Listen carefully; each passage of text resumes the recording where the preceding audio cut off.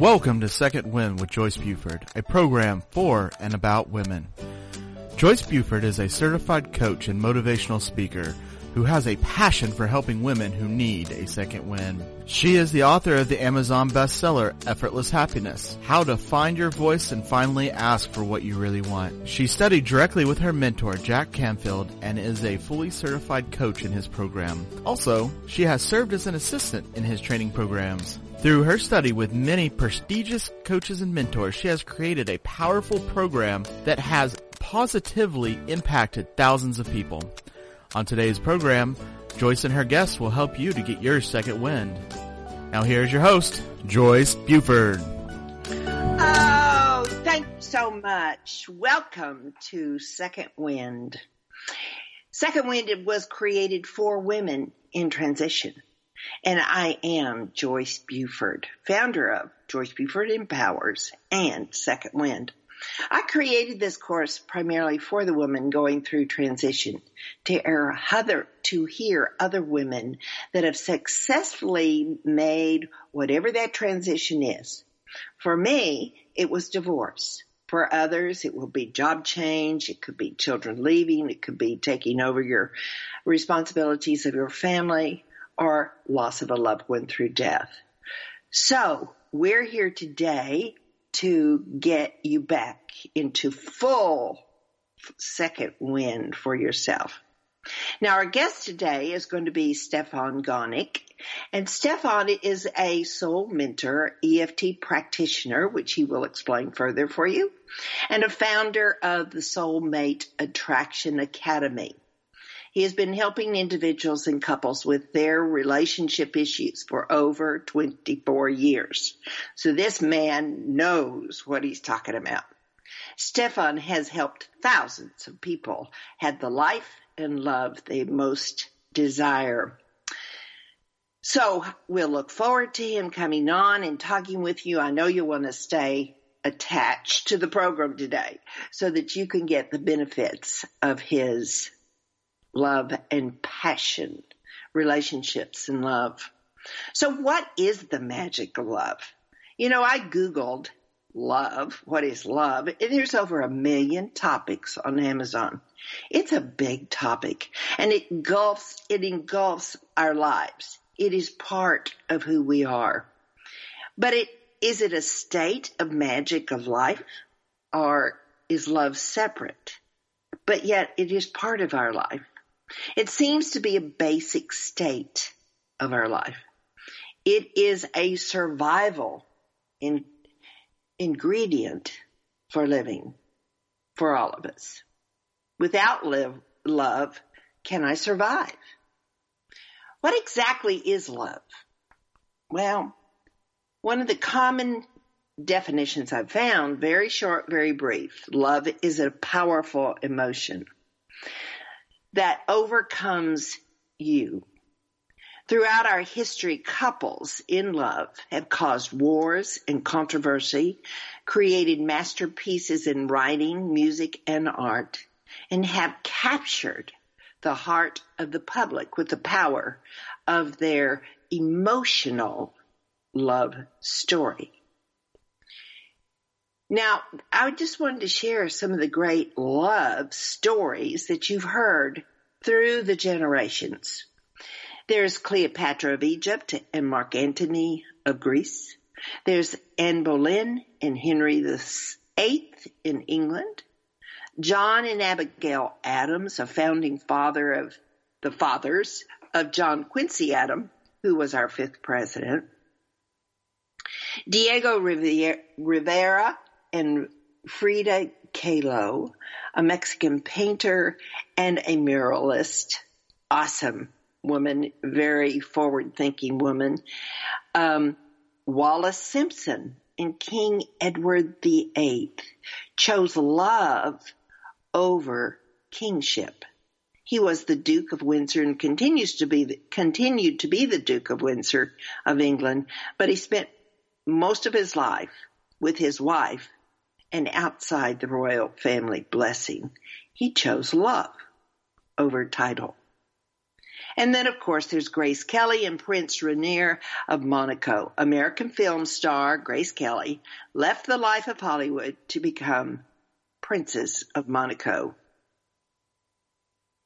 All of these are amazing stories, and the stories go on. So there are lots of examples of the magic of the feeling of love and how it overtakes us, empowers us to go on and make major life changes for the love of love. Of course, there is the all-time favorite that continues to be the all-time favorite all over the world, and that is the fairy tale story produced by Walt Disney called Cinderella. Cinderella finding her prince. Now, all of this shapes our desires to feel, to be loved, and to feel complete from feeling the emotion of love. But this is only a small part of a story. Where does the love really start? The story begins with oneself, I believe. What? You mean I can love one? That could be one instead of two people? Doesn't require another person. Not really. You must appreciate, respect, and honor yourself, knowing you're worthy to be loved. It's an inside knowing job. Loving yourself will better serve you to become and enter into a love relationship and to have that ability to conquer the interactions and the nuances of a relationship. I share myself as an example here. This was much before I had begun my journey of self-appreciation. So I hadn't done my homework. Most of my modeling was from my own family of origin, my parents, who in their lives had never seen a healthy relationship modeled. So I grew up in a family seeing struggle in their relationship. And that was my training for marriage. I walked away with doubt and fear. I was looking at a relationship that would help me feel complete and safe. And for several years that did work. But then the difficulty of the relationship prevented that from working. And after 20 years, I was in a divorce. Now, I only share this with you because when I met Stefan, I was so excited to see a man actually wanting to help mend and build relationships.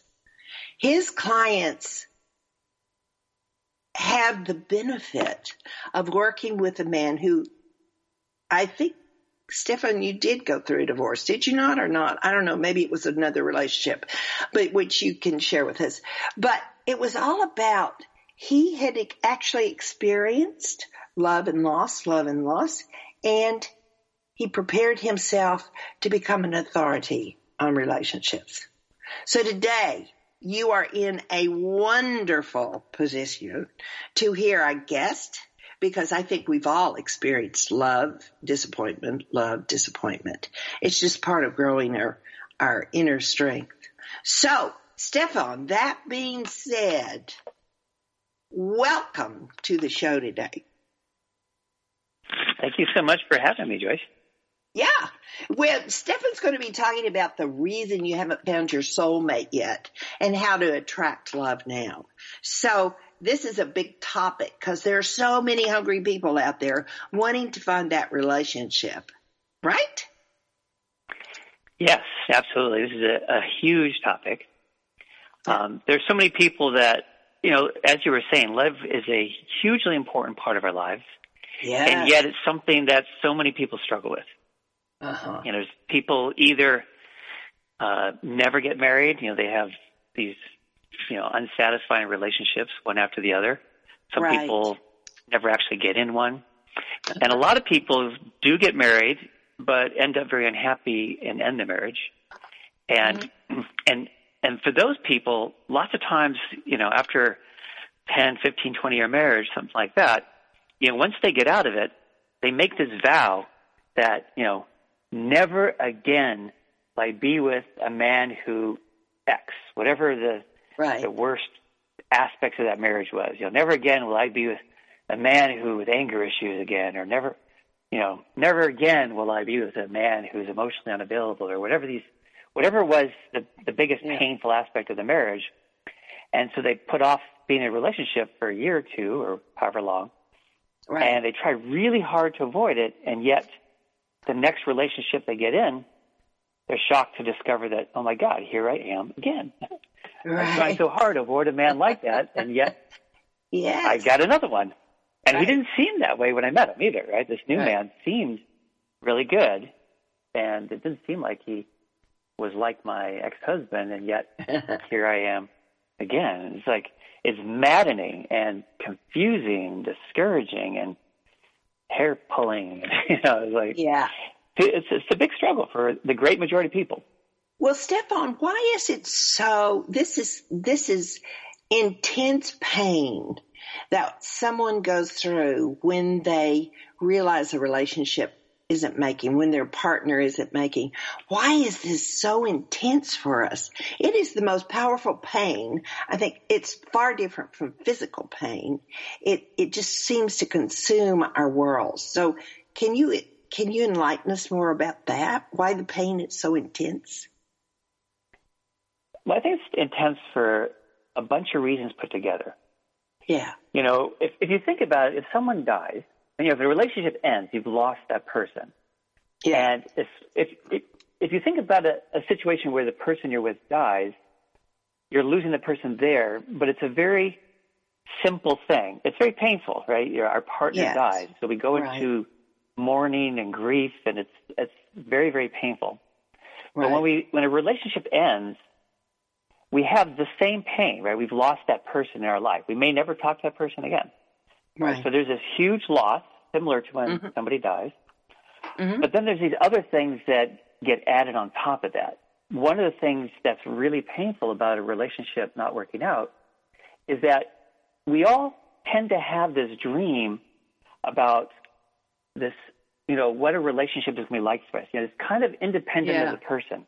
We have this big dreams of I'm going to meet the love of my life, and then we're going to create this life together, getting married, maybe having children, maybe going on, setting up this home and family life, maybe going on adventures together. There's this big dream that we have that is not specific to the person we're marrying. It's about what we hope to have once we find our partner.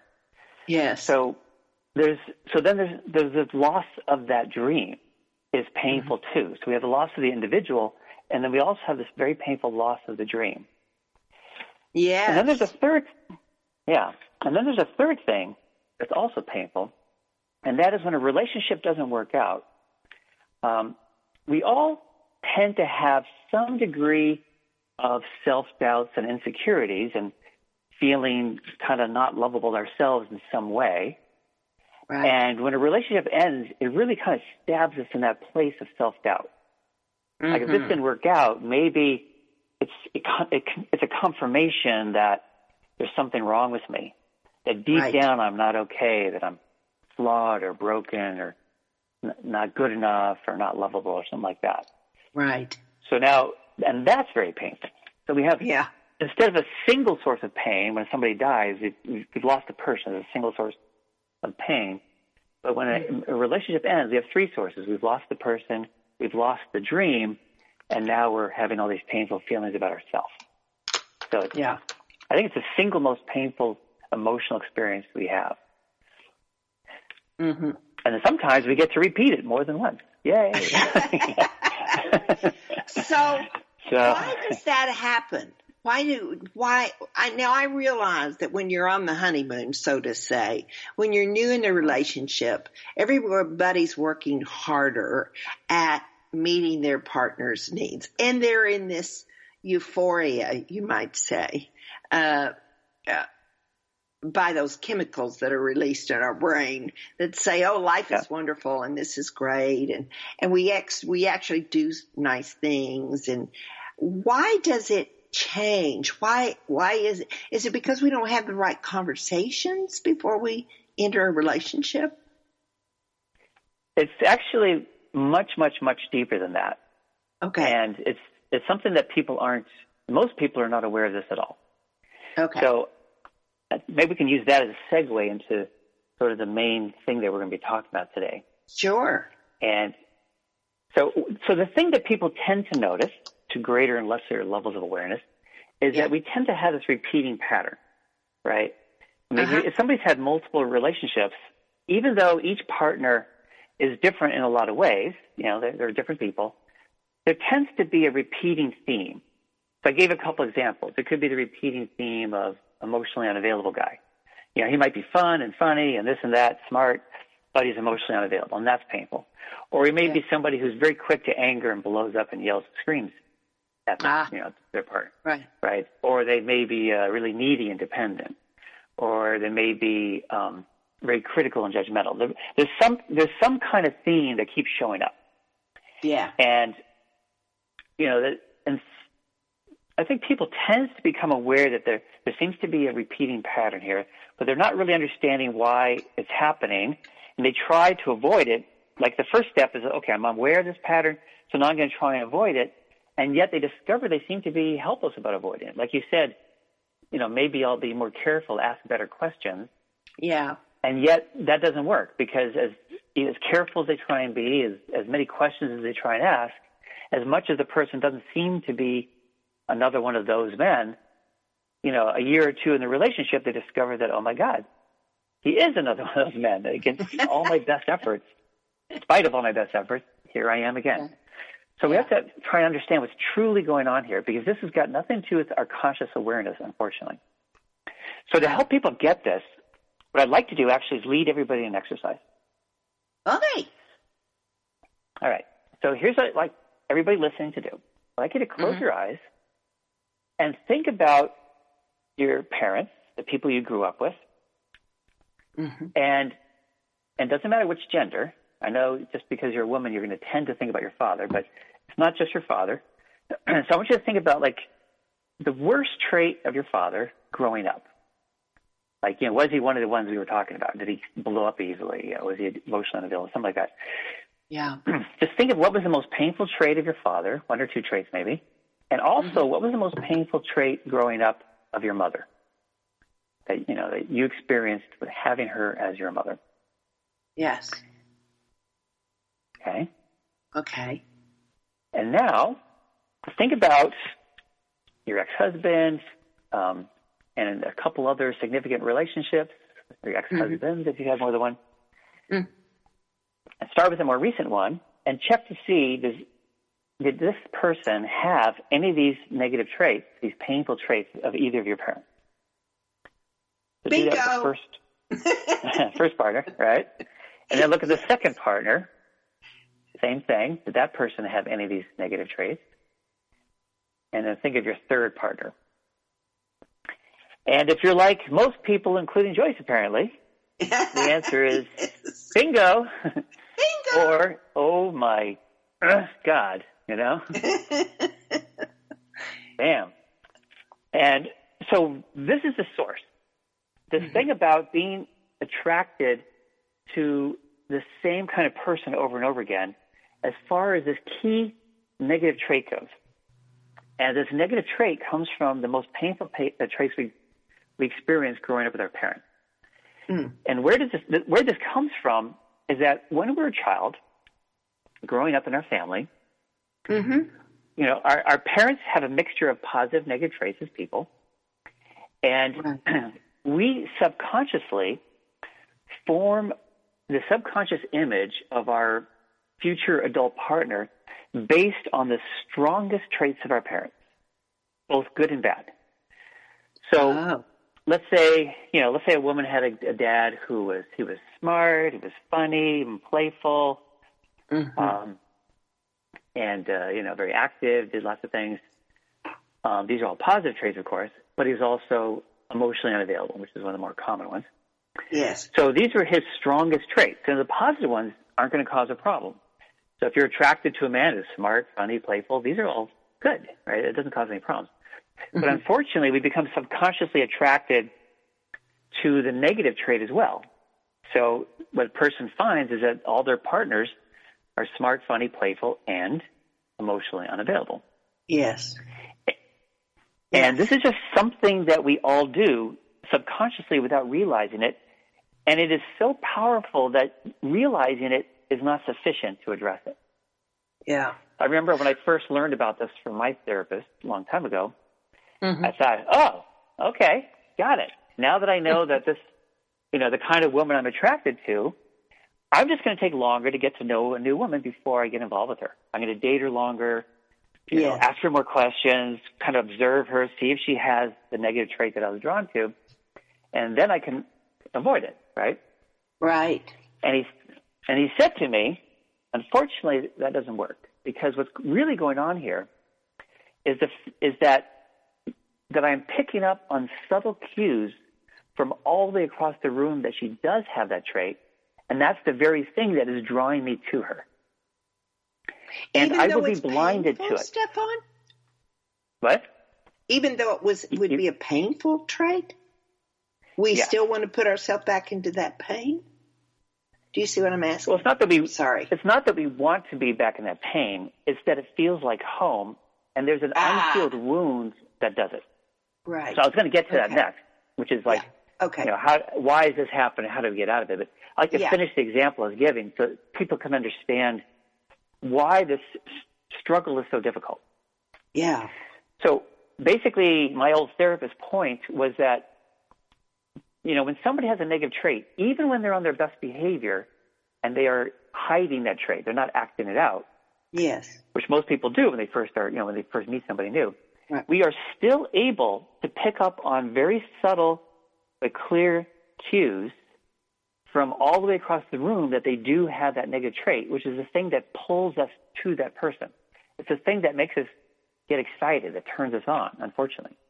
So that the bottom line is somebody with that negative trait becomes the sexiest person on the planet for us. Okay. Which sucks, right? Okay. It very much sucks.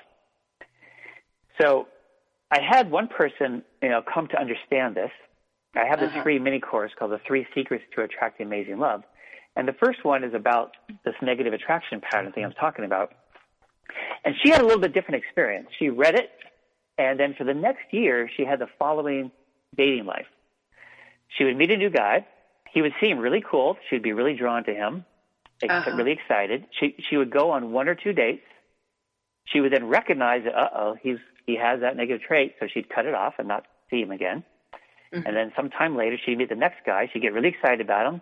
He seemed very sexy and exciting. She'd go on 1 or 2 dates, go, he's another one of those. And she spent a whole year doing that. So on the one hand, she did manage to stay out of getting into another painful relationship. On the other hand, she wasn't getting into any relationship. All she was doing was avoiding the painful pattern, and that's it. She wasn't changing anything. Yeah. So, and then there's another factor here. There's another factor here that even people who are aware of this is not a brand new concept. I mean, a lot of people are not aware of this at all, but some people are aware of this. But then there's this other subtle thing that almost nobody is aware of. So let me describe a scenario. Okay. So like I said, we tend to be attracted to people with the same negative trait. Yes. But let's say our parents had that trait on a 9 out of 10 scale, right? So they, maximally had that trait. We may be drawn to somebody who's just as bad as our parent was, or we may be attracted to somebody who's maybe a 5 on that trait. They share that trait, but it's not as bad as our parent version of it was. Or we may somehow manage to kind of dodge that bullet and even find somebody who's, incredibly enough, doesn't have that trait. Maybe we're using great control and consciousness to, not just avoid that kind of person, but somehow manage to be with somebody who doesn't have it.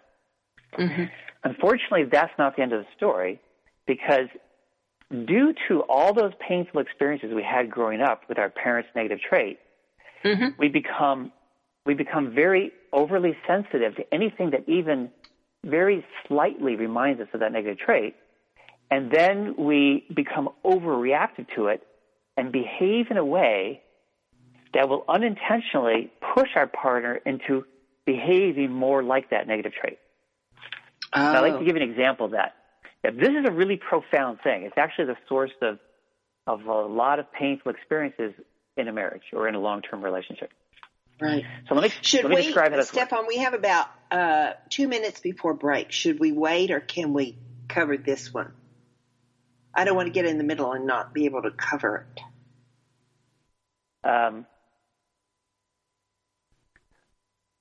Well, let's see. I could talk. Let me talk a little bit about where. I'll talk a little bit about where the pattern comes from. Okay, good. Yes. Okay. So when a parent does this negative thing with us, they act out their negative trait. They get angry at us or criticize, judges us, things like that. It creates this emotional wound in us that's not healed, where it makes us feel bad about ourselves, in relation to whatever the parent did, right? Yeah. If they're emotionally unavailable, then we feel unlovable. If they're critical and judgmental, then each negative trait has a specific outcome, basically. And as a little kid, we desperately want our parents' love, so we will react by trying to win the parents' love. But because they have this trait, we're never going to get it in this context, right? Because it's just who they are. But we don't realize that. As a little kid, we never think it's the parents' problem. We think, there must be something wrong with me, so I'm going to try even harder to win my parents' love. And we get stuck in that longing and trying to get the parents' love. So then as an adult, it's kind of like this unfinished thing, whereas a little kid in us is still desperately looking to try and win our parents' love from somebody who resembles our parent, basically. So that's what hooks us. So the more they treat us negatively, the harder we want to try and win their love, just like we did with our parents. Right. So that's the source of the pattern. It's why it's so powerful. Yeah. But when we get back from the break, though, I'll also talk about how we can push somebody into acting more like the parent's negative trait, even if they didn't have that trait at all. Okay. Well, this is so interesting to me. I'm just kind of reliving my own life with this and my experience. And I'm going, oh my gosh, I should have talked to you in 2013 when we first met, Stefan. So we're going to break everybody, and we'll be back with Stefan. Welcome back to this segment of Second Wind. Joyce Buford, the author of Effortless Happiness, continues in this segment to share insights that will help you live a life of greater purpose and filled with happiness. Now here's our host, author and coach, Joyce Buford.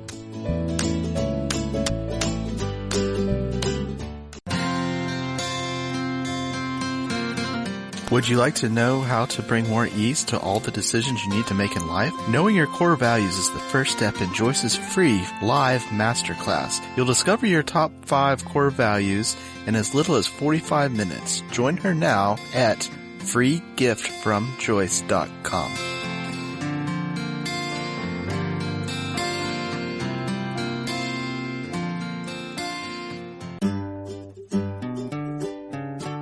Close your eyes and imagine living your life without limits. Where would you go? Who would you meet? What would you do? During an Uncover Your Hidden Genius session, you will discover what's keeping you from living your life with purpose, passion, and fulfillment of your potential. You'll get a clear vision of the steps you need to take to uncover your hidden genius so that you can live a life without limits. Sessions can be done over the phone, Skype, or in person. Find out more at www.joycebufordempowers.com or by calling 903-287-0747. Transformational coach, motivational speaker, and author Joyce Buford returns after this short break. That's wrong. We are so happy that you're back, and I know you are so happy you're back too, because Stefan is just really, for me, is answering so many of those questions that we have, having experienced a relationship that we ended or that didn't go on. And so when you have these experiences, they actually throw you for a loop. I mean, you question yourself in every which way, but knowing where these doubts and fears started is just so powerful. So, Stefan, I would like for you just to continue wherever you were, because you were getting to kind of set it up for us again, getting into the facet of relationships. Yeah. Well, first off, the last thing I said about our inner child being hooked on trying to win our parents' love is also the explanation as to why we'll see it in friends very easily. We don't see it in ourselves as easily, and that is the worse our friend's husband or boyfriend treats her, the more hooked she gets, right? And when we say the worse they treat her, it's because what they're doing is that they're expressing that negative trait more strongly, and that negative trait is the thing that triggers that desperate feeling of trying to win the parent's love. So that's what is the reason why, that phenomenon that the worse somebody treats us, the more hooked we get. So, when we see our friend do it, it's like, oh my God, can't she see that, she's getting treated worse and worse, and she seems to be more and more stuck. Mm-hmm. And this is why. It's just reminding us that much more strongly of what our parent did and triggering that longing, that desperate longing to win the parent's love. Right. So getting back to the other thing, Stefan, I find that happens a lot in women that I work with in going on creating new lives, is that they say, I stayed too long. I stayed too long. I couldn't see the pain. And I think that's a common, I know there are other reasons that women stay too long, but I do think that's part of the wanting to win their parent over effect, whatever that is. Right? Yes. They're wanting to win that psychological hook. Yeah. They're trying to win, the little 5-year-old girl inside of them is trying to win daddy or mommy's love. Yes. In response to this painful behavior that they grew up with. And that's why I say, the worse our partner treats us, the more hooked we actually get. It's one of these paradoxical things. So let's get to this other really subtle phenomenon that I said, which is how we can subconsciously actually push our partner into acting more like the painful trait of our parent. So I'm going to give you the most extreme example of this. So the most extreme example is where we somehow manage to find a partner that doesn't have that painful trait at all, and then we make our partner take on that negative trait. So I'm going to give you an example. Let's say there's this woman, we'll call her Barbara, right? And let's say her father was one of these smart, funny, playful, but emotionally unavailable fathers, right? Yes. And somehow she managed to avoid emotionally unavailable partner. So now in any relationship, there are two very basic needs for together time and separate time, right? We all have that. And in this case, the ratio of how much together time and separate time can be different between a couple. But in this case, we're going to make that part match. They want the same amount of together time and separate time. The only thing that's not going to be a perfect match is the timing of it. They're not always going to want to be together or separate at the same time. That's the only thing that's going to mismatch between this otherwise ideal couple, right? This guy is not emotionally unavailable at all. He's very emotionally present and available and loving and just the opposite of her dad and is everything she was looking for and hoping for, right? Yes. So here's what happens. Let's say they get together Friday night for dinner, and let's say they're not yet living together. And she says, they're in a relationship. They're in a serious relationship, right? They've been seeing each other for several months. And it's Friday night, and she goes, "Hey, let's spend the day tomorrow, Saturday." Well, actually, let's put it this way. Let's say he said, "Let's spend the day together tomorrow, Saturday," and she had other plans, right, or wanted to do something different. And she says, "Sorry, there's this other thing I wanted to do." Now, that's not going to trigger her, right? That's not her issue. Right. Her issue is the unavailable father. Well, let's say it's the other way around. She asked him to spend Saturday together, and he goes, oh, you know what? There's this project that I've been really wanting to work on for quite a while now, and that was what I was thinking of doing on Saturday. Why don't we get together some other time? Now, if she did not have all those years of painful experiences with her father being emotionally unavailable, she would just take that in stride. She'd be a little disappointed, but say, all right, sure, we'll get together later. But because of all those painful experiences of her father being emotionally unavailable, even though that's not actually what's going on with this guy, he's just being timing unavailable on this one particular day. Right. But just that is enough, that she's overly sensitive to anything that reminds her of her dad's emotional unavailability, and this does. So then she overreacts. So instead of saying, okay, oh well, another time then, she might get clingy. And she goes, oh, really? Couldn't we do something together tomorrow? Can't you do your project some other time? You like hiking. Let's go hiking. We can do something that you like. So there's this kind of needy, clinging energy. Or she might get angry. It's like, okay, fine, do your project, see you whenever. So there's this overreaction on her part, which then is going to, of course, feel bad to him. And, he might bend over backwards to try and reassure her and, that how important she is to him and how much he loves her and all these things. He may give in and get together with her when he really wanted to do something else, or he may stick to his guns and, do his own thing. Right. But either way, it's going to leave a distasteful, after feeling for him. Right? Yes. No matter how it plays out, ultimately, he's going to be left with this bit of an uncomfortable feeling that he didn't like that. So the next time they do get together, he's going to be slightly reserved because he didn't like how it went last time. Right? He's going to be slightly reserved. Now, if they just spent some time together that time, that reserve would probably clear up after about a half hour of doing something together. But when he shows up being slightly reserved, that's going to remind her of her father's emotional unavailability, and then she's going to overreact to it again. Right. In lots of different ways she could do that. She could say, what's wrong? And he goes, nothing's wrong.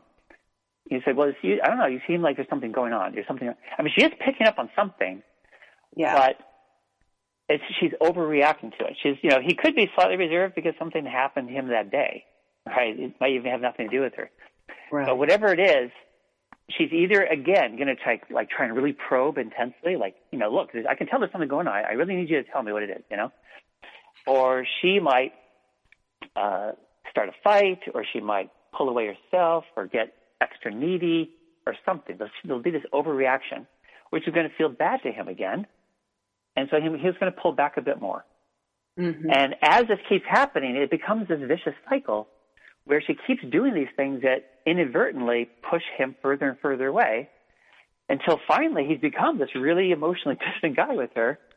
And then she goes to her girlfriend saying, God, when I met John, he seemed like I finally met this guy who was everything I was looking for, and he wasn't at all emotionally distant like all my past boyfriends. But, after several months, he turned out to be just the same as all the rest. I can't believe it, right?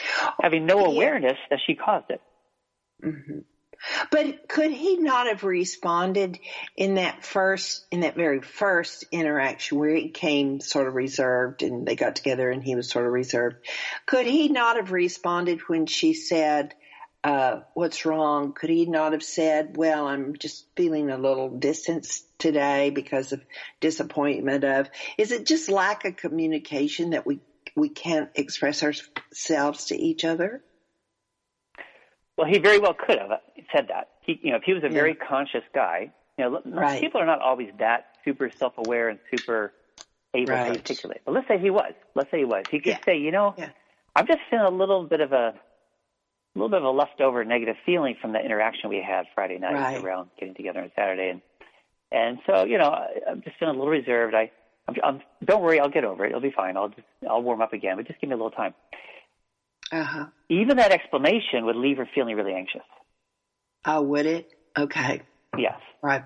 Okay. Because it would leave her anxious. I mean, even though he's being nice about it and he's being very articulate and communicative and all that, the message to her is, you did something I didn't like. Right? I didn't like how you acted with me on Friday night, and now she's going to feel insecure. It's like, uh-oh, is he losing interest in me? Does he not love me anymore? Is he right? The insecurity. Yeah. See, she felt super insecure with her father because he was emotionally unavailable. So just even naming exactly what happened and why he's being a little reserved is going to bring out her insecurity. And then from that insecure place, she's going to act extra needy again. Yeah. And it's still be part of that same vicious cycle. Right. It's something that's very hard to control. And if you look at a marriage, there's usually a few fights that happen over and over again for years. They just keep popping up, and you never seem to be able to resolve them. Yes. And it's this kind of thing that's going on. This is what's causing that. Yeah. Right.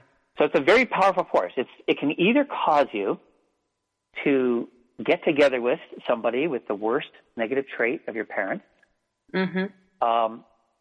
or recreate the same pain that you grew up with in the relationship itself. Right. Right.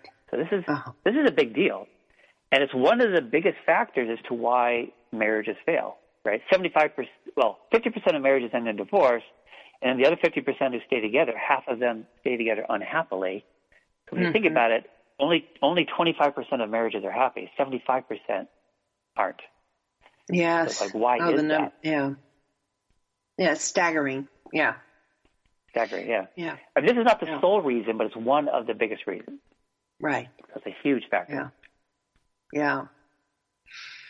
So when someone works with you, Stefan, and I know you've been very successful in working with clients, how do you break those cycles? Yes. So there's the way. So I mentioned that the thing that caused this pattern, this powerful subconscious negative attraction pattern, is this unhealed emotional wound from the negative trait itself. And there's multiple pieces to it. I don't want to get into all the details. It starts to get a little overwhelming, right? It's like, well, I tried it once actually, interviewing. Like, it was feedback I got is like, wow, that was too much. Too much. So this is part 2, part 3, part 4. Yeah, right. We can do a whole interview on just all the things that happen and all the things you have to do to unheal it. Right. Which is not to say that this is a long thing. So my therapist helped me break out of my negative attraction pattern using, kind of traditional psychotherapy that people did back then, back in the 80s is when I did it. And it took a really long time. It took me 3 years to break out of that pattern. Wow. Yeah. Now, on the one hand, I was thrilled to no longer be attracted to those women. I mean, it got to the point where did I no longer find those women the sexiest women on the planet, I felt this aversion to them. Oh, actually, that reminds me of yet another subtle phenomenon that people aren't aware of that I'd like to mention, and they'll come back to, like, how do we break out of this in a quick way, not a 3-year way, but a fast way. Yeah. There's this other phenomenon. I said that people with the worst negative trait of your parents subconsciously become the sexiest people on the planet for you. But the opposite is also true. If you meet somebody who does not have that negative trait, then you don't feel chemistry with them. Because that thing is missing, that juice is missing from the lack of that negative trait. So lots of times people will have this situation where they'll meet this guy and they go, God, this guy is great. He is such a great guy. And he's even good looking. It's not that he's not good looking, right? He's this great guy. I could see that my mind can see that he would be a wonderful partner. In fact, he's got so many of the things I'm looking for in a partner. But for some reason, I'm just not attracted to him. I just don't feel any chemistry. And I wish I did because, wow, this guy would be perfect. But I just can't go there with him. And he's a great friend. And when he gets a girlfriend, I'm going to be jealous of her, but I can't, if chemistry is not there, it's not there. Right. And it's from the lack of the negative trait. When somebody doesn't have it, we just don't feel the chemistry, which also sucks. Right. So all these things. All right. Yeah. So how do we break out of it quickly so it doesn't take 3 years? Yeah, 3 years. That's too long if you're in a marriage. Well, we're talking now single people. At the time, I was in my late 20s, so I didn't mind 3 years because Yeah. Like, I was just thrilled to no longer be attracted to those kind of women anymore. Definitely. But yeah, 3 years is a really long time. I just didn't know Yes. back then that there's any other possibility. Right. So there's a particular thing, a set of things that need to be addressed. And then there's this form of, healing modality, let's say, called the emotional freedom technique, or EFT, or it's also, a lot of people call it tapping. Yes. They call it tapping because you tap on 10 acupuncture points with your fingertips that are kind of on your face and on your body and stuff. Yes. And for those people who've never heard, well, if you've heard of this before, then you already know that this is this amazing technique. But if you haven't heard of it before, you can think of EFT as like emotional acupuncture, only without using needles. Like I say, you just tap on points on your face with your fingers. And it extremely quickly releases a negative emotion. So we use this technique to heal representative memories of the parent's negative trait. Okay. So let's say, like I said, the emotionally unavailable trait. So we go back to the youngest you can remember experiencing your parent's emotional unavailability and the pain of that. And then we use EFT to release all the pain, so it's no longer painful. And we also address what was missing, because when a parent does a negative trait to us, there's two parts to it. There's the painful thing they did do, and then there's the love that was missing, right? That's the part that hooks the inner child, the love that was missing, so the child desperately tries to get that love. Right. So then we bring in another technique paired, it's actually part of sort of an advanced version of EFT, where we're able to set things up so that our young self, our inner child, finally gets the love that was missing. So we release the pain of what happened and help the inner child get the love that was missing, and that brings it to resolution. So remember I talked about this unhealed wound, which creates this perpetual pattern of being triggered and desperately trying to win or get the parent's love. Well, this releases the pain of what happened and helps the inner child get that love so that it's all resolved, it's done. Right. And you don't have to it doesn't take very long to do this. A textbook perfect case of this is like 4 sessions per negative trait. Really? So if the parent is, again, I keep saying emotionally unavailable. So if it's that or angry or critical or whatever it was, now I say the textbook perfect case, right? It's 4 sessions for each negative trait. And typically we are subconsciously attracted to 1 or 2 or 3 negative traits in our relationships, not more than that. So, let's say on average there's 2. I had 2 that I was attracted to. And so it's like 4 sessions each approximately. So it'd be like 8 sessions. Right. Now there's a bit more to it, but and there could be, for a specific individual, it might take a little longer than that, whatever. But in any case, we're not talking years. We're talking, a relatively small number of sessions to finally break out of that pattern. So what happens at the end result of it is like what happened for me after 3 years, but in dramatically less time than that. And that is what I'll do is at the very beginning of working with somebody, I'll say, let's figure out a reference person, a guy that represents your negative attraction patterns. So is there some man in your life that you, either an ex-partner or some other guy in your orbit that you feel this intense attraction to, even though your mind says, bad, it shouldn't be with somebody really bad. And we'll measure that attraction on a scale of 0 to 10, and I'm hoping for 8, 9, or 10, right? And then what we'll do is we'll start, healing those representative memories and just tracking our progress. So that 9 will go to 7, then 5, then 3, then 1, then 0, right? Right. And when you hit 0 for attraction of that person, it turns into aversion. So not only do you no longer feel any attraction to that man, you feel this kind of yuck feeling, like, ugh, I don't even know why I was ever interested in this person. He's like, kind of like, ugh.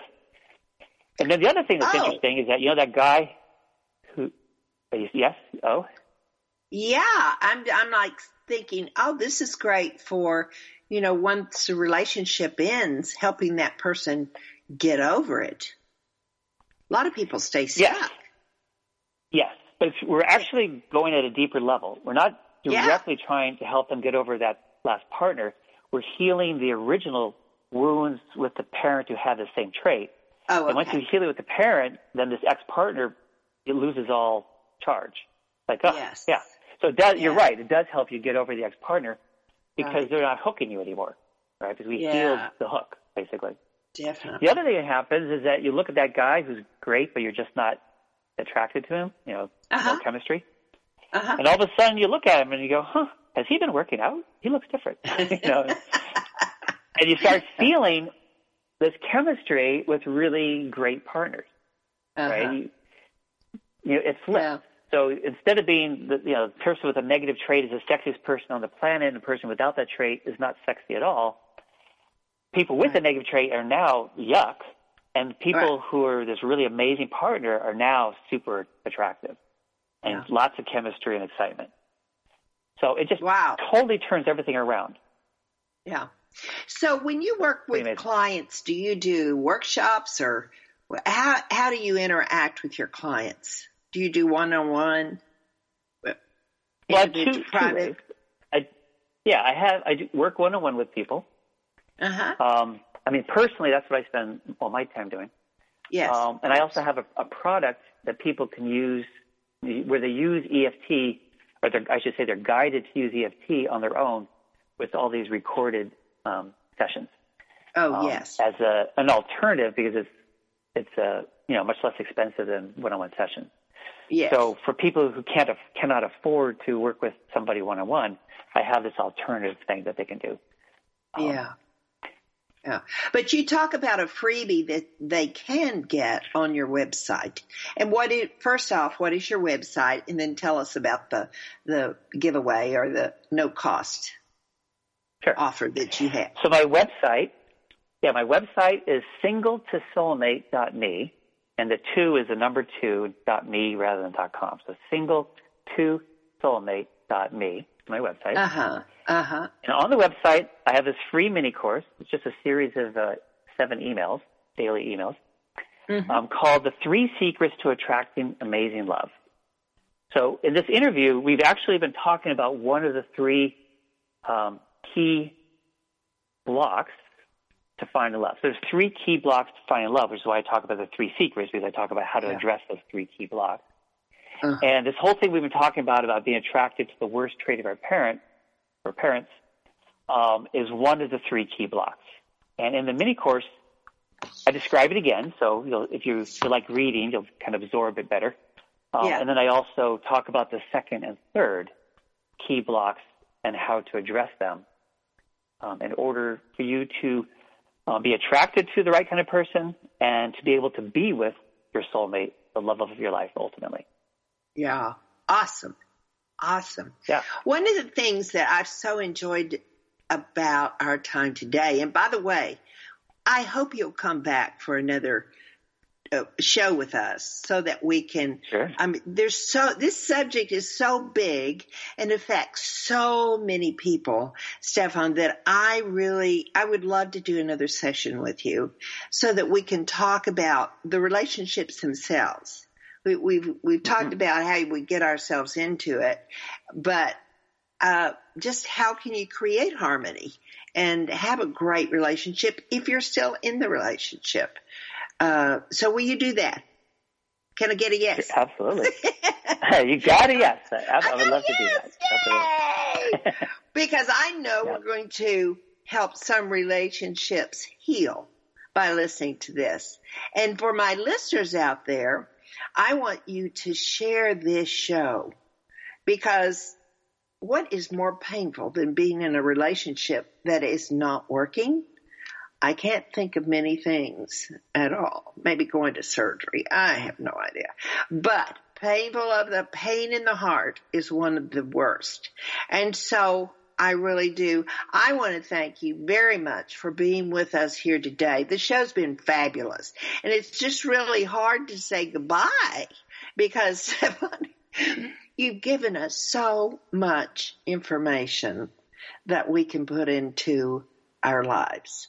So Please, listeners, go to his website, soulmate.me. And there you will find the 3 secrets of attracting amazing love, a no-cost mini course, or you will learn of the other things that Stefan offers.